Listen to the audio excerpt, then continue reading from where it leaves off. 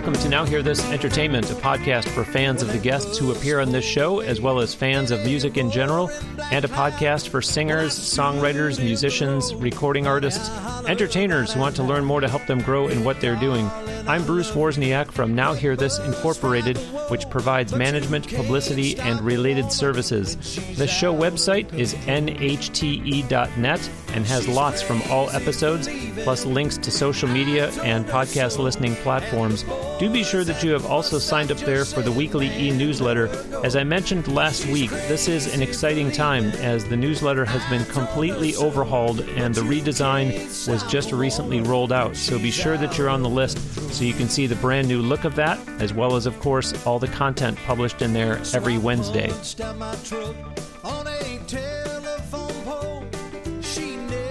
Joining me today on the Now Hear This Entertainment guest line from just outside of Dallas, Texas, my guest is a recording artist with an amazing comeback story of perseverance and getting back up each time he has been knocked down throughout a music career that began in the late 1980s. Present day, he is about to release a new album next week Friday on June 11th, after having released the first single from it in mid-March. There is also a tour currently being planned for him. He's also the author of a book called A Hit with a Bullet, a true story of corruption, greed, and the real murder on Music Row. You've been hearing a song of his called She's Crazy for Leaving. It's my pleasure to welcome to Now Hear This Entertainment, Sammy Sadler. How you doing today, Bruce? I'm great. Thank you, Sammy. Appreciate you making time to do this. Yes, sir. Thank you for having me. So let's dive right in here and have you tell the audience about the song that was just playing called She's Crazy for Leaving. Well, She's Crazy for Leaving is an up-tempo, feel-good song. It's a Rodney Crowell, Guy Clark song, and, you know, he's kind of telling her, hey, she's crazy for leaving me, you know, and but you can't stop a woman when she's out of control.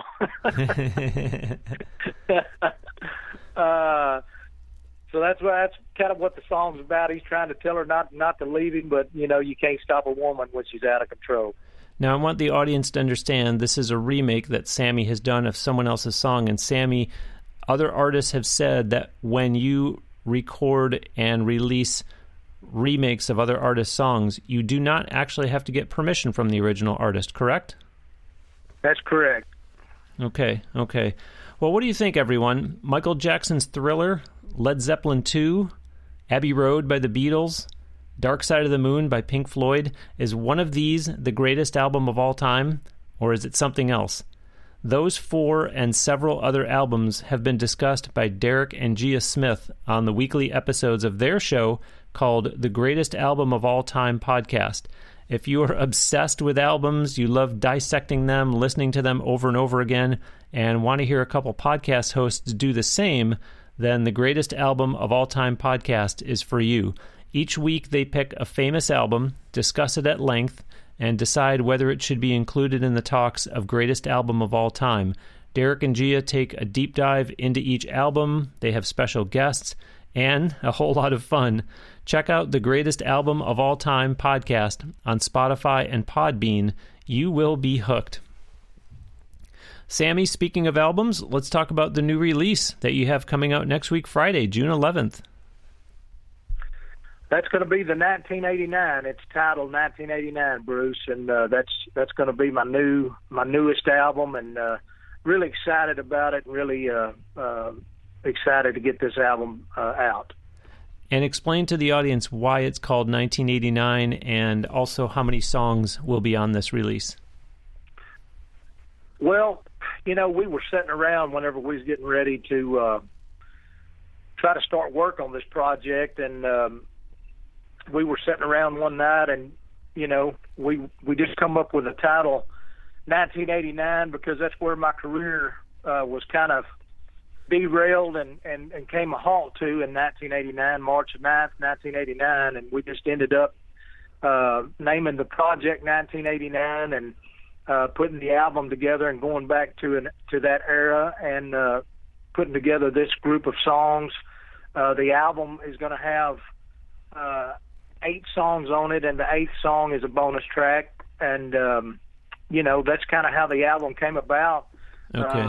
just going back to that era. Okay. And you told the audience that She's Crazy for Leaving, the song that we played at the beginning of the show, is a remake. So my understanding is that all of the songs on your 1989 album will be remakes. Is that even the case with the bonus track as well? It is. We went back. Every song on it is a remake. They've all been hit records. I Know a Place was cut by a friend of mine in the 90s and ended up being a single for me and a top 15 record for me on the Texas music charts. And I included it and re-recorded it and put it on this album as a bonus track. Okay. Well, I have to ask, how difficult is it to pick, quote unquote, just 8 songs? Because obviously there's so much great music that comes out all the time, not to mention even if you just try to limit it to, say, 1 year of music that was released or 2 years of music or 3 years, how tough was it for you to sit down and pick out the 8 songs that you wanted to cut for this album? You know, it really wasn't that hard for me, Bruce. We went back and, obviously Tell It Like It Is a song that I recut, and Tell It Like It Is was a song that I had out when my career came to halt in 1989. That was my current single. So I re-recorded it and brought it back, and then I just, I look back on the music from that era, and it wasn't that hard for me to pick the songs that really went on this album, because they're just great songs, and some of the artists are just friends of mine, and just timeless music, I feel like. So it wasn't that hard of a pick for me, really. Okay. And I'm glad to hear you tell that, because I think, as you can tell with myself, the initial reaction is, oh my gosh, that has to be just a bear of a project. Someone can probably sit down with a list of 50 songs and say, how am I possibly going to pare that down? So it's nice to see the flip side of the coin, where you say, actually, it was quite easy, and it really didn't take me that long to come up with the 8. So good for you to not have had to wrangle with that for a long period of time.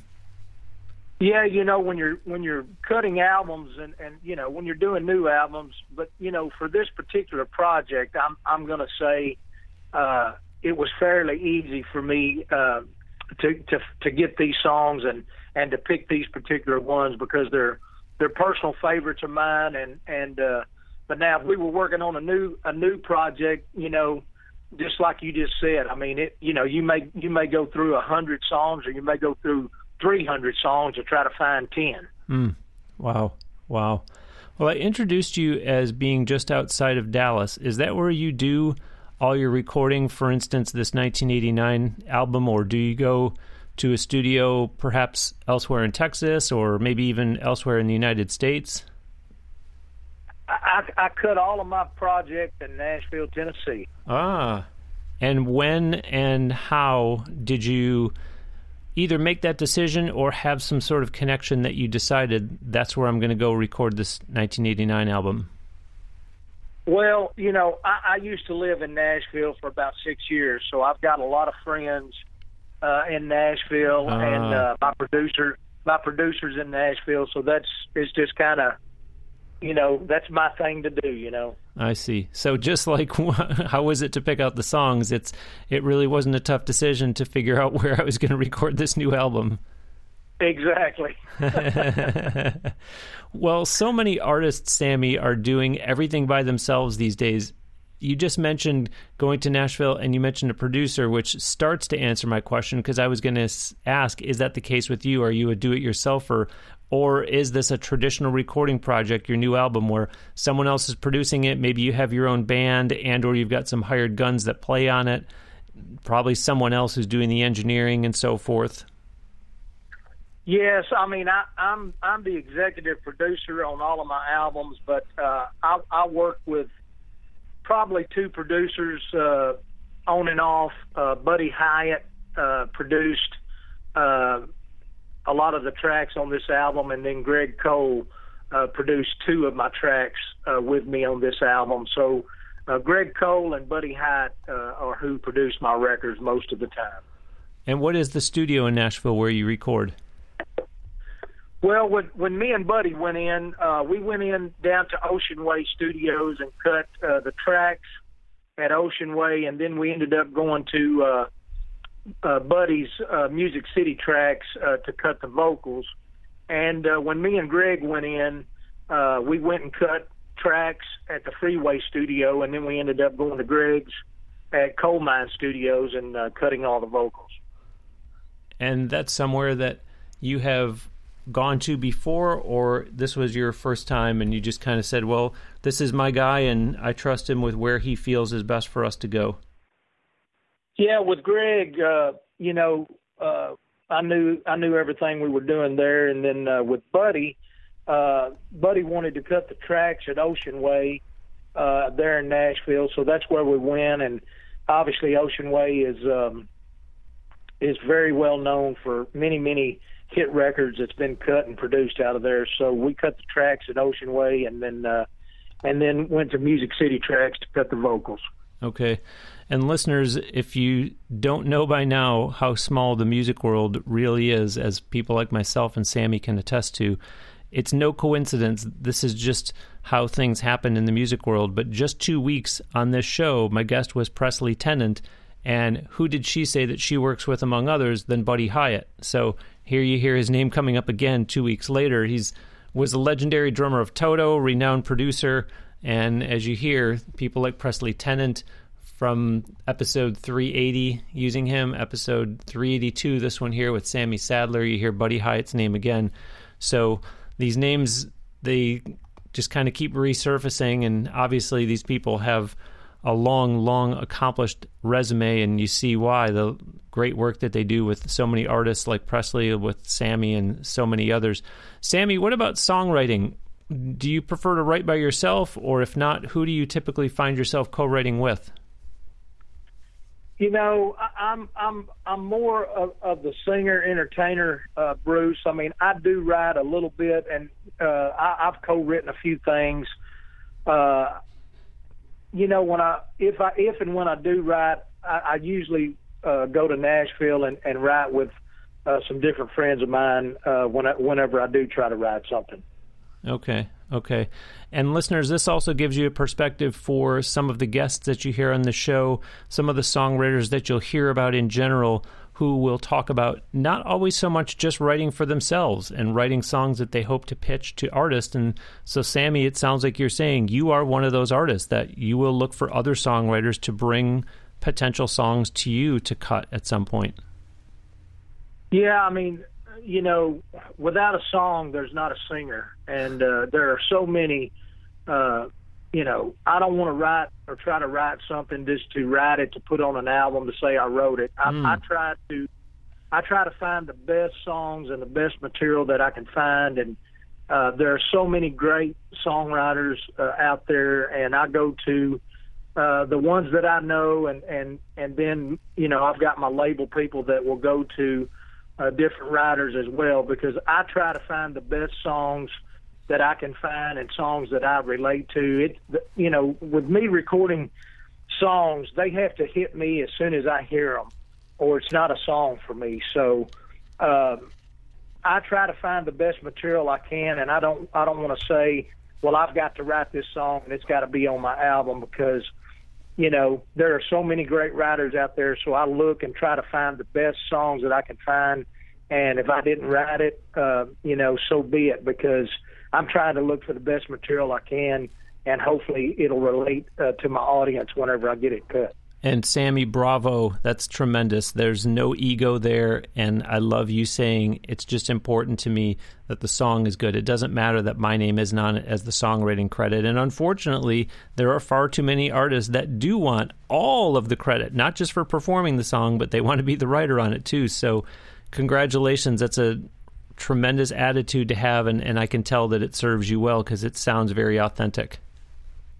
Well, thank you. I appreciate that, Bruce. And I love the line that you said that without a songwriter, there is no singer, because that obviously is a huge part of the equation. But I wonder, can you just dive into a little further for us a couple of things? Number one is, what does it take for a song to really speak to you? When someone's pitching a song to you, what are you looking for?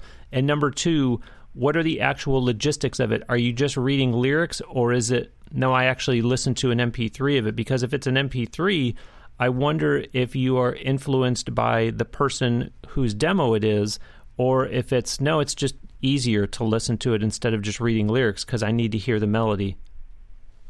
Well, no, they send me the songs, they demo the songs, and most of the time they're full demo songs with all the instrumentation and background vocals and wow. and all that on them. Sometimes there may be a guitar vocal or a piano vocal, but 99% of the time it's a full-blown production demo that they send me, and the song has got to touch me when I first hear it, and if it doesn't touch me, it goes in the other pile, and it's just got to touch my heart. If it touches me, then I know it's going to be able to touch my audience, and I hope that I'll be able to capture what I'm hearing and be able to go in and capture it to where my audience will be able to capture it. Okay, but at the same time, I'm sure that when you say the song has to touch me, that doesn't necessarily mean tug at my heartstrings and be an emotional ballad. It could be an upbeat,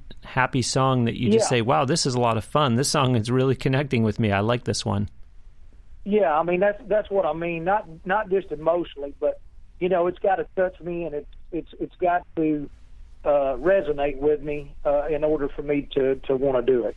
So is there ever a case of where a song is presented to you and you say, I like the message of the song, I like the lyrical content, I'm just not sure that this is the style I would perform it in, and maybe consider reworking the style of the song?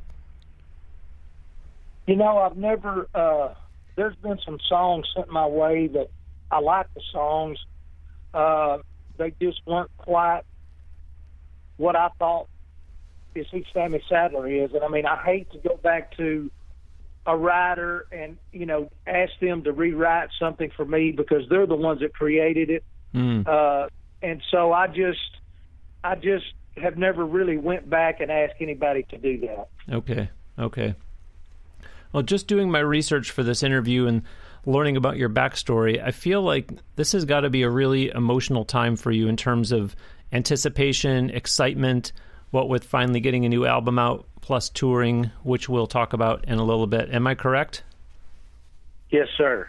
You're absolutely correct. I'm so excited to finally be able to have this 1989 album coming out and being released to the world to hear. I've, anticipating this and getting it all done has been it's been exciting and fun, and just ready for everyone to hear it, and hopefully everyone will resonate with the project, and hopefully they'll like what we've done. And I hope that I've made some of the other artists, as we mentioned earlier, these are remakes from other artists, and so I hope that I've made them proud on what we've done on this album. And by the way, when was this that you went to Nashville and recorded this album? Well, we got the album finished in 2019, and then COVID hit, and so we've had everything kind of done and finished, but with COVID, it's kind of put a damper on things. But now that things are hopefully moving in a direction that things are going to start opening back up, we're moving forward with it. Great. Well, listeners, I mentioned back in the intro, wow, brace yourselves for this story about those trials and tribulations that Sammy has gone through, like a boxer who keeps getting knocked down but still picks himself up off the canvas. You're going to want to be sitting down for this one because it has all the makings of an emotional Hollywood crime drama. But first, I'm joined today on the Now Hear This Entertainment guest line from just outside of Dallas, Texas, by recording artist Sammy Sadler.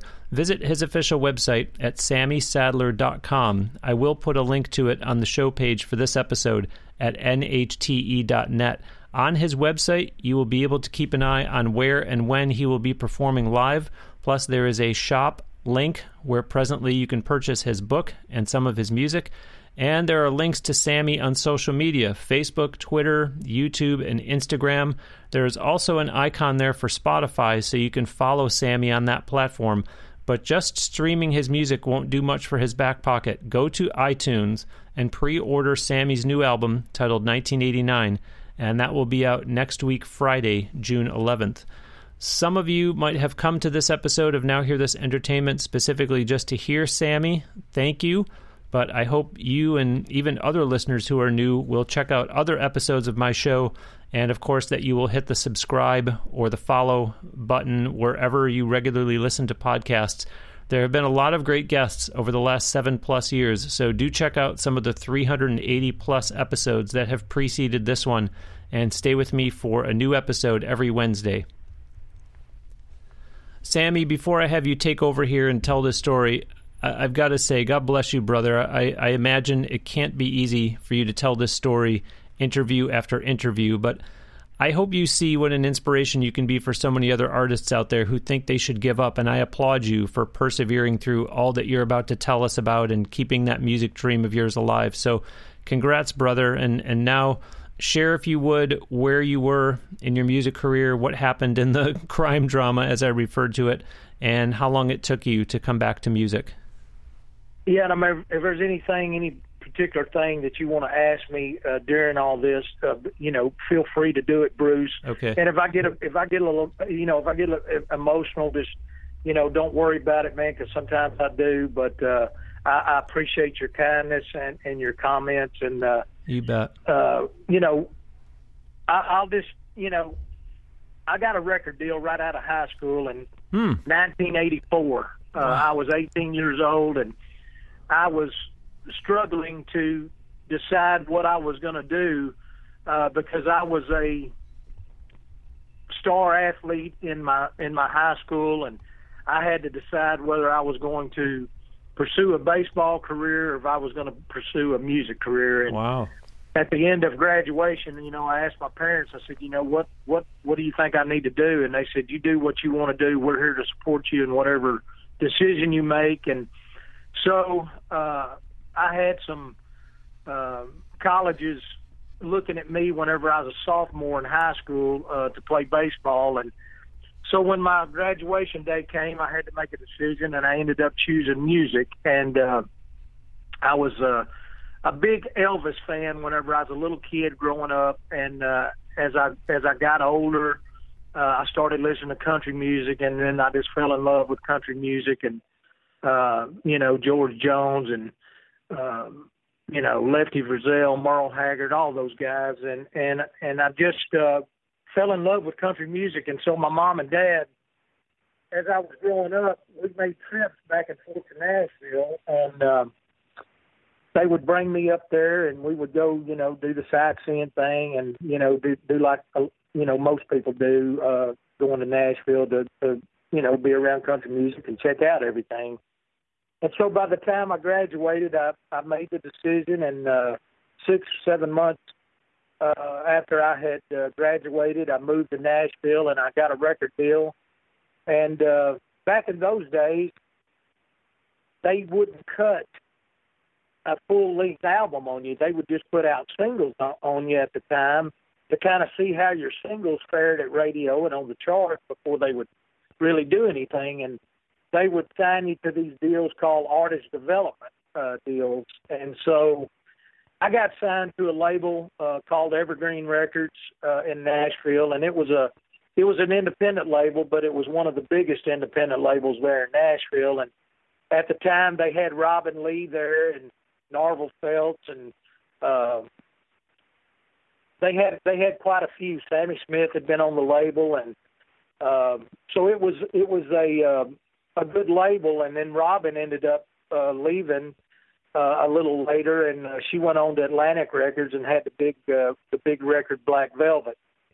But they had put out, I don't know, 5 or 6 singles on me over a course of about 2.5 to 3 years. And in 1989, they had put out Tell It Like It Is was my fastest rising single, and it was the old Aaron Neville song, Tell It Like It Is. And that record started flying up the charts, and they started rushing and gearing me up to go in and cut the album and get the album done. But on March 9th, 1989, tragedy struck us that night. I ended up being with a friend of mine, Kevin Hughes, and he was the chart manager for Cashbox magazine back then. And Cashbox was a rivalry to Billboard magazine, and Kevin was in charge of the top 100 records, where they move on the charts on Cashbox. And he was shot and murdered, and I was shot and left for dead March 9th, 1989, and my career came to a halt in about 7 seconds. Mm. And where was this, in Nashville?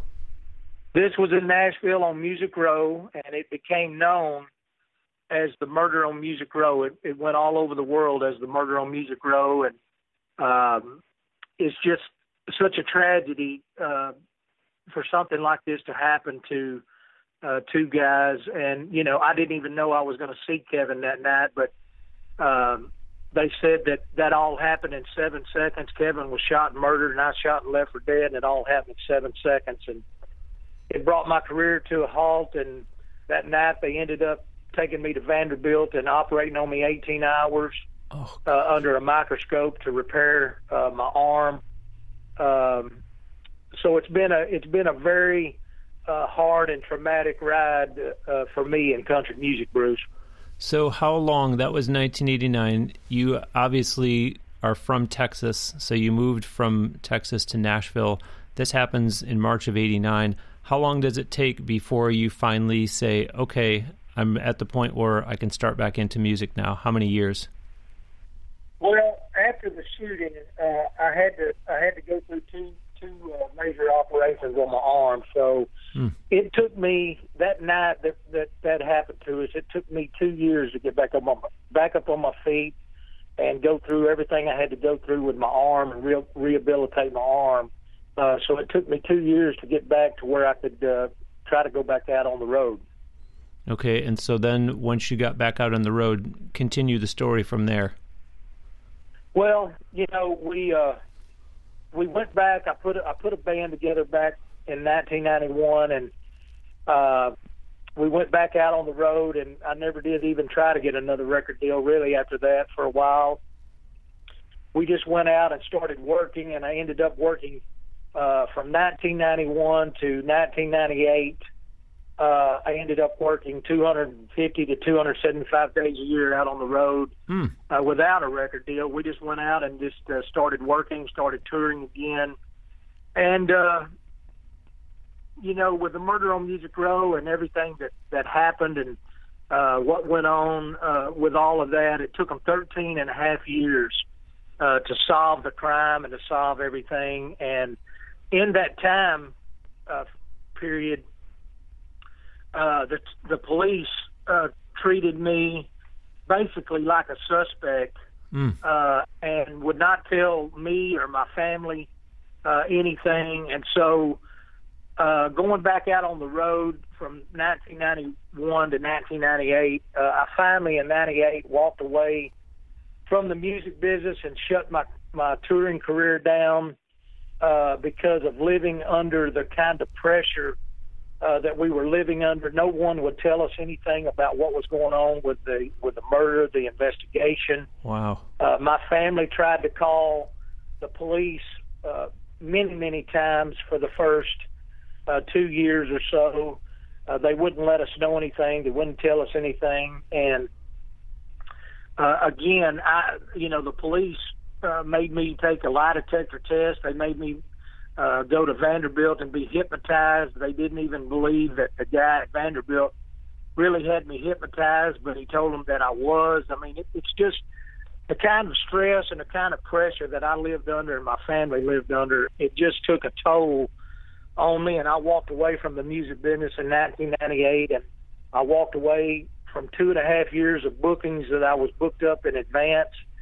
I just couldn't live under the stress and the pressure of how I was being treated and how I was having to live, and was somebody still trying to kill me or was somebody after me? Nobody would tell us nothing, so it really took a toll on me, and so it's been very hard for us to deal with. So we had just turned over to the 21st century, and then I believe you started back into music and did get a record deal in the early 2000s, or aughts, as they call it. Is that correct? Well, whenever they finally brought all of this to justice and arrested the man that they said was actually the man that pulled the trigger, after the trial and after they convicted him and put him in prison, I had a label approach me about doing an album, and so we ended up cutting my Heart on Heart album in 2000. I think it was released in 2004, and they released a couple singles, and we had some top 15 records on the Texas music chart, and then the label ended up folding and shutting down. So kind of left my album and that music unheard of. Wow. And if all that wasn't enough, fast forward to 2009, and it appeared again as though your recording career was going to end because of a record label, a music company, business development. Tell the audience what I'm referring to there. Well, it basically was.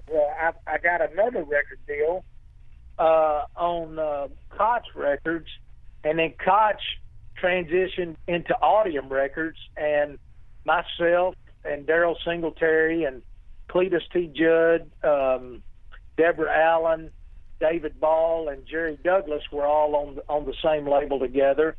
And so Koch signed me, transitioned over into Audium Records, and then Audium Records was sold to E1 Entertainment.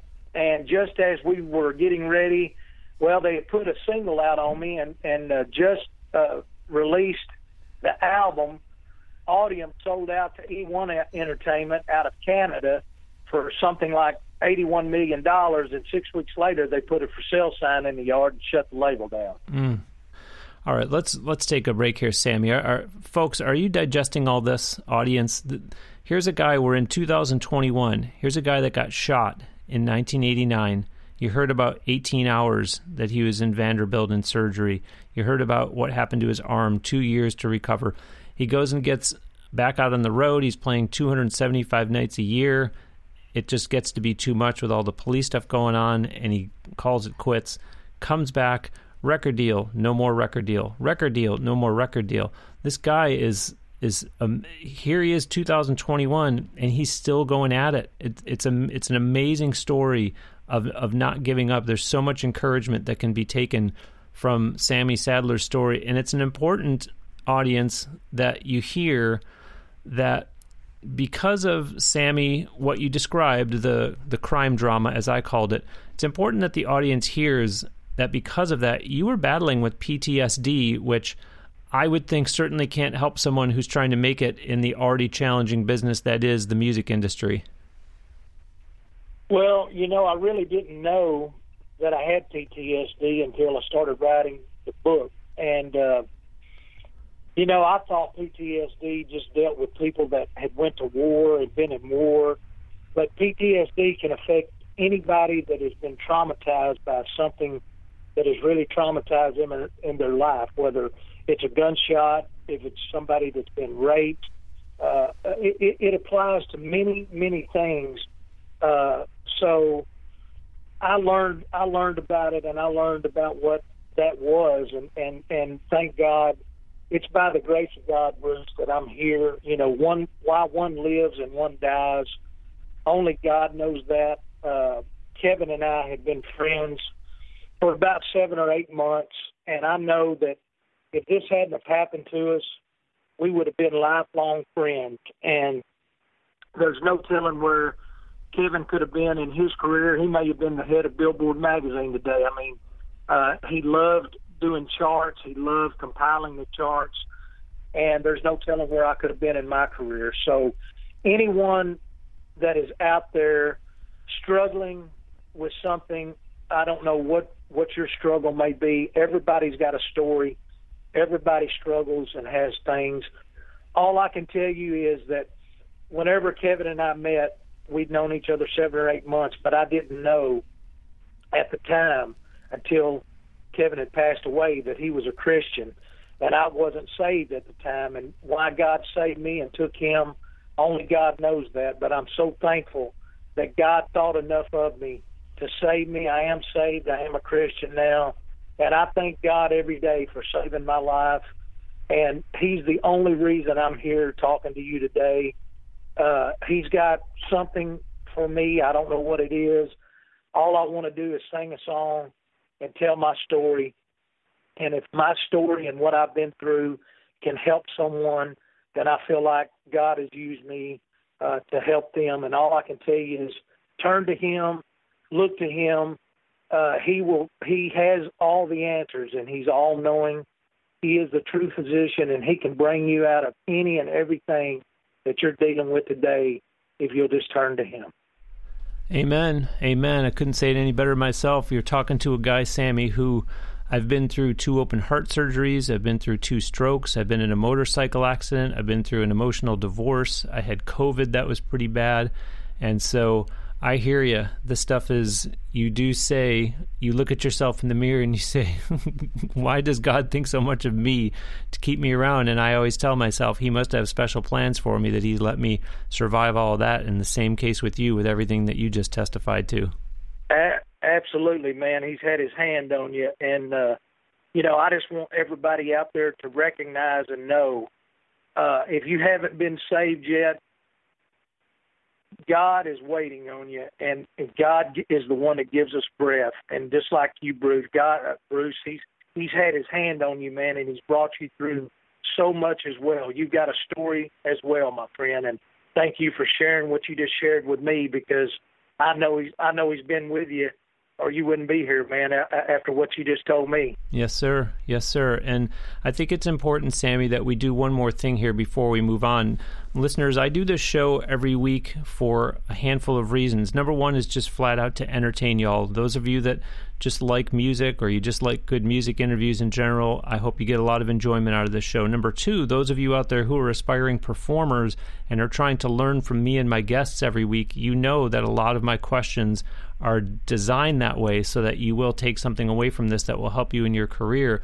But I think number three, and I should probably spotlight this a little bit more, is there is a lot of things out there that are going on that a lot of these guests are involved with that you can learn from, that have nothing to do with music, that have to do with your personal life. I'm thinking of 2 weeks ago when Presley Tennant was on the show, and the week before her, Savannah Ray. They talked about bullying, having gone through bullying. They talked about what they're doing to try to be involved with groups that are anti-bullying groups. And now we've got Sammy Sadler here talking about having dealt firsthand with PTSD. And so, Sammy, I wonder, let's educate the audience a little bit, and I'll admit it, even myself, help educate me.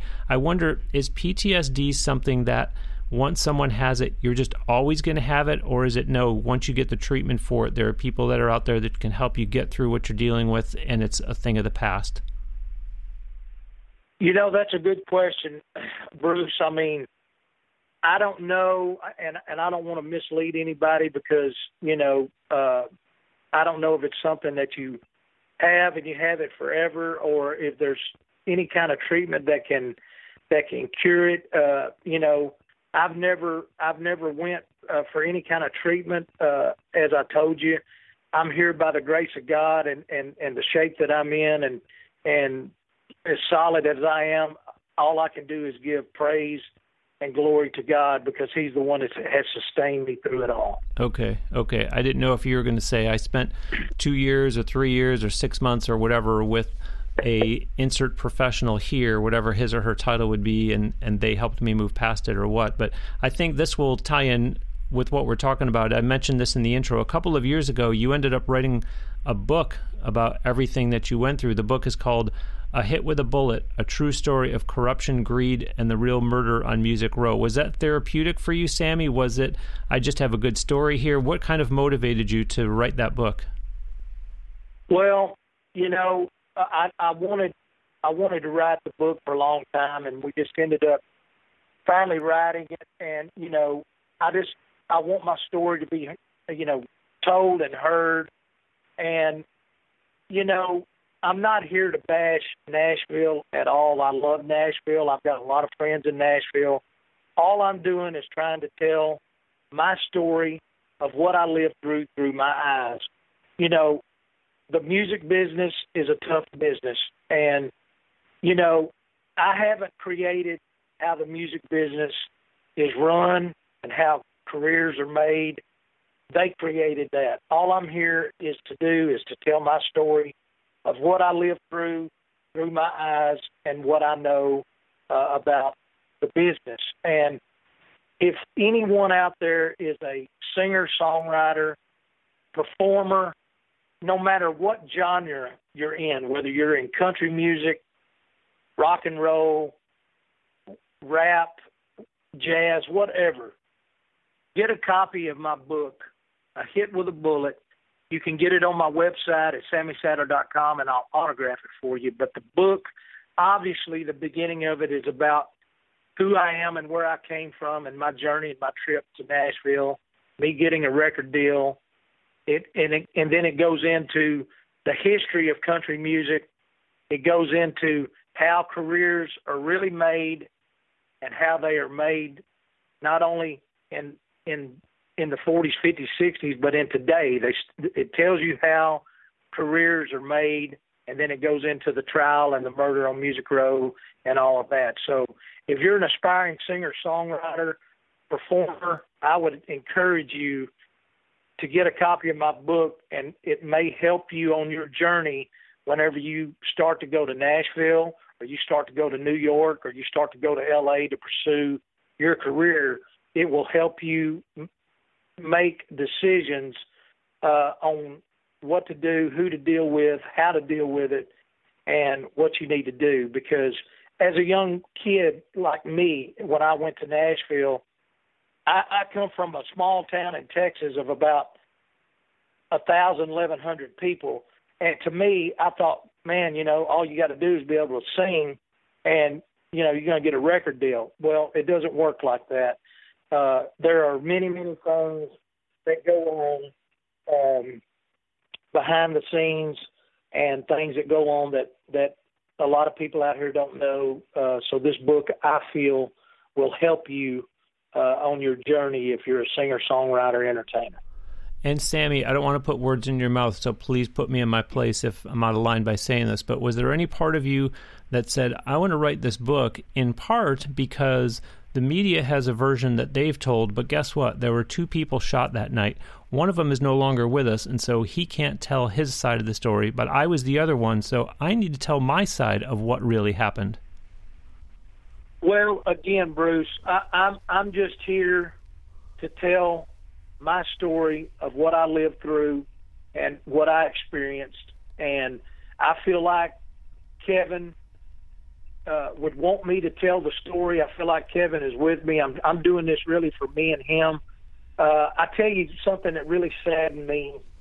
A few years ago, I was in Nashville in the studio working on a project, and I took a break, and I went out to get me something to drink and fill my car up just to get out of the studio for a few minutes. And I was at a gas station on West End there in Nashville, and I heard somebody say, Sammy, and I turned around, and I'm not going to mention his name, but he's a very well-known record promoter, has probably promoted over 90 number one singles in his career or more.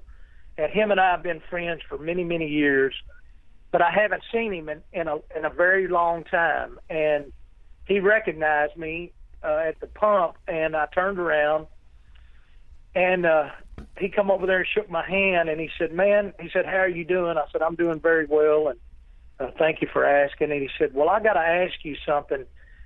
He said, what would you think of doing something for Kevin and honoring him down here on Music Row? I said, man, I think it's a great idea. Whatever you want to do, count me in. I'm there. I'll do whatever we need to do. And we went on about our business, and I didn't see him anymore. I was in town about a year later for country radio seminar, and I run into him at country radio seminar, and I said, man, whatever happened to that deal you asked me about honoring Kevin down here on Music Row? And he said, Sammy, he said nobody on Music Row wanted to have anything to do with it. Wow. And it really, really saddened me, and it hurt me, because here it is, this man died for being an honest man, and he died for country music, and I took a bullet for country music, and nobody wants to honor him. Nobody wants to recognize what happened to him, what happened to us, and kind of sweep this under the rug whenever to me, it's one of the biggest black eyes country music industry's ever had. And to not recognize a young man that was an honest man, it's disheartening. Well, listeners, Sammy and I are just meeting for the first time. I can't possibly pretend to know personally every single guest that I interview. 380-plus guests, 7+ years of doing this show. So I don't know the story. I just want to be open and honest and genuine, as I always try to be, and say I don't know the story. But I'll tell you what, I need to get Sammy's book, because it really sounds quite fascinating, and I want to read this for myself. So as he did, I'm going to encourage you as well to get a copy of the book, A Hit with a Bullet, A True Story of Corruption, Greed, and the Real Murder on Music Row. I really need to read that, it sounds like. Sammy, I don't know how much you can reveal yet, but just changing the subject here, I did mention back in the intro that a tour is being planned for you for this year? We are. I've got a tour, Bruce, that I've had for the last couple of years, but due to COVID, obviously we haven't been out on the road at all. So we're revamping everything, and myself, Ken Mellons, and Davis Daniel, we're all coming out together on one bus and one band called Taking the Country Back. And if anybody wants to book that show or bring us into their hometown, or if they've got a festival or a fair or whatever going on, and they'd like to bring us and hear a real good country music show, you can go to my website at SammySadler.com and send us a message, or you can go to my Facebook and direct message me there.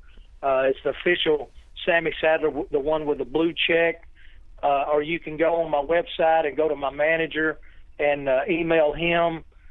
We'd be glad to come and play for the folks and all the people out there, because that's what we love to do. Whenever we step on that stage for that 90 minutes is I can't explain the kind of feeling that we get whenever we take the stage to go out and perform for the folks. It's something that we love to do, and we love to come out and see everybody and shake their hand and take pictures with them. So anybody that would love to see that tour, please get in touch with us. We'd love to see you. Well, and folks, now you understand why earlier I asked Sammy, this has to be an emotional and exciting time for you, the anticipation. Now that you've heard his story, everything he's been through, you can understand why he's saying that he so looks forward to stepping on stage. Now you can understand the excitement that I felt he probably has for finally being able to put this album out. You hear his story and you say, my gosh, what a release of emotions this has to be for him. Releasing an album, getting a tour planned, stepping on stage in front of fans face-to-face once again. So I encourage you, keep up with him online so you can see where and when you can go see him perform live and share in that emotion with him. We're going to close with another song from Sammy, one called Bluest Eyes in Texas. Before I let you go and I play that song, though, Sammy, share with the audience all about what they're about to hear. Well, this particular song, Bruce, was a #1 record for the group Restless Heart, and another one of my favorite songs. And so I enlisted this song on the album, and it's out right now. And Larry Stewart with Restless Heart came in and sang with me on this record. Wow. So you'll be hearing Larry sing this song with me, and just one of the iconic voices in country music. How does that happen? Who gets the idea? Who makes contact to say, this is what I'm going to do? I'd love to have you come and sing on this with me. Well, between me and the record label, that's how all of that came, to pass for the album. I mean, if you don't mind me mentioning it, like I said, the Bluest Eyes in Texas is featuring Larry Stewart of Restless Heart. Another song on the album, The Church on the Cumberland Road, is featuring Marty Rayburn of the hit group Shenandoah. And then I've got T. Graham Brown as well with me on the album. So if you like 80s and 90s country music, this is an album that I would tell everybody to go and get, because this is some of the best music of the 80s and 90s that I think that was ever made and ever produced. And it's all remakes of number one records from that era, except Tell It Like It Is. That was a number one record in 1966 for Aaron Neville. So it sounds like you're talking about 3 duets that are going to be on this 1989 album. Is that a case of, well, somebody knew someone from Shenandoah, someone knew someone, et cetera, or is it a case of, you know what, Bruce, we just thought it would be cool, and what's the worst that could happen? They say no. Well, we've all run into each other out on the road, and T. Graham Brown's a friend of mine, and okay. The label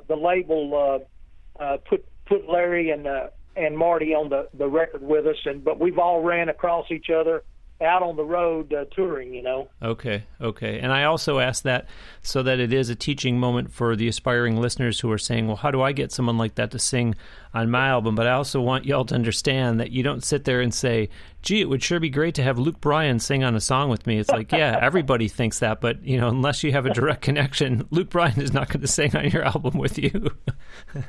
Yeah, you gotta have a little connection.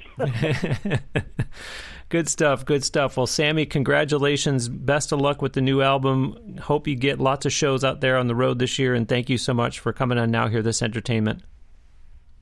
Bruce, I really appreciate your time. Thank you for the interview, and I hope your audience will enjoy it, and I hope that anyone that is wanting to be in the music business, again, I'm not trying to push my book, but I believe it's got information in there that will help you and steer you along your way.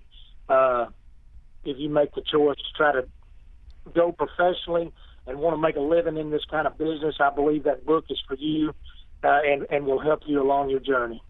Well, I don't blame you. Don't apologize for pushing your book, because that's what you should do. And like I said, you have me convinced. I want a copy of that book, so I hope a lot of the listeners want a copy of it now, too, that they've heard about it. In the meantime, listeners, that will do it for another episode of Now Hear This Entertainment. My sincere thanks to recording artist Sammy Sadler. Visit his official website at sammysadler.com. Again, I will have a link to it from the show page for this episode at nhte.net. Once you land on his website, you will see menu options such as shows, so you can see where and when you can go see him perform live, and a shop menu option where presently there is the ability to buy his book and some of his music. Also on sammysadler.com, look for the social media icons to engage with him that way. This morning, I followed him on Facebook, Twitter, and Instagram, and I'm sure Sammy would appreciate it if you would do the same. He also has a new YouTube channel that I'm sure he'd love for you to subscribe to. For that matter, tell Sammy you heard him and his music on Now Hear This Entertainment. Remember, you can also follow Sammy on Spotify, but the better way to support him is to purchase downloads of his music. His new album, 1989, comes out next Friday, June 11th, and is available now on iTunes for pre-order. As I mentioned earlier, some of you might have come to this episode of Now Hear This Entertainment specifically just to hear Sammy, and I thank you for that, but I hope you and even other listeners who are new-ish will check out other episodes of my show, and of course that you'll hit the subscribe or the follow button wherever you regularly listen to podcasts.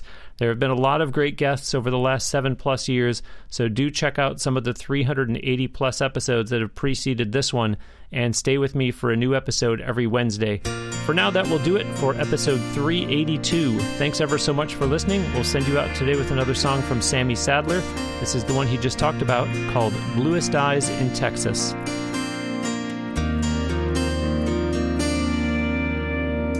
That lonesome Texas sun was setting slow, and in the rearview mirror I watched it go. I can still see the wind in her golden hair. I close my eyes for a moment, I'm still there. The bluest skies in Texas are haunting me tonight. Like the stars that fill the midnight sky, her memory fills my mind. Did I go wrong? Did I wait too long? Or can I make it right?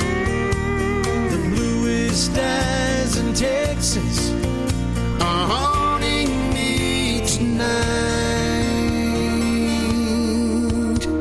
Another town, another hotel room, another dream that ended way too soon. let me feel a lonely praying before the dawn, And searching for the strength to carry on. the bluest skies in Texas are haunting me tonight. Like the stars that fill the midnight sky, her memory fills my mind. Did I wait too long, or can I make it right? The bluest skies in Texas are haunting me tonight.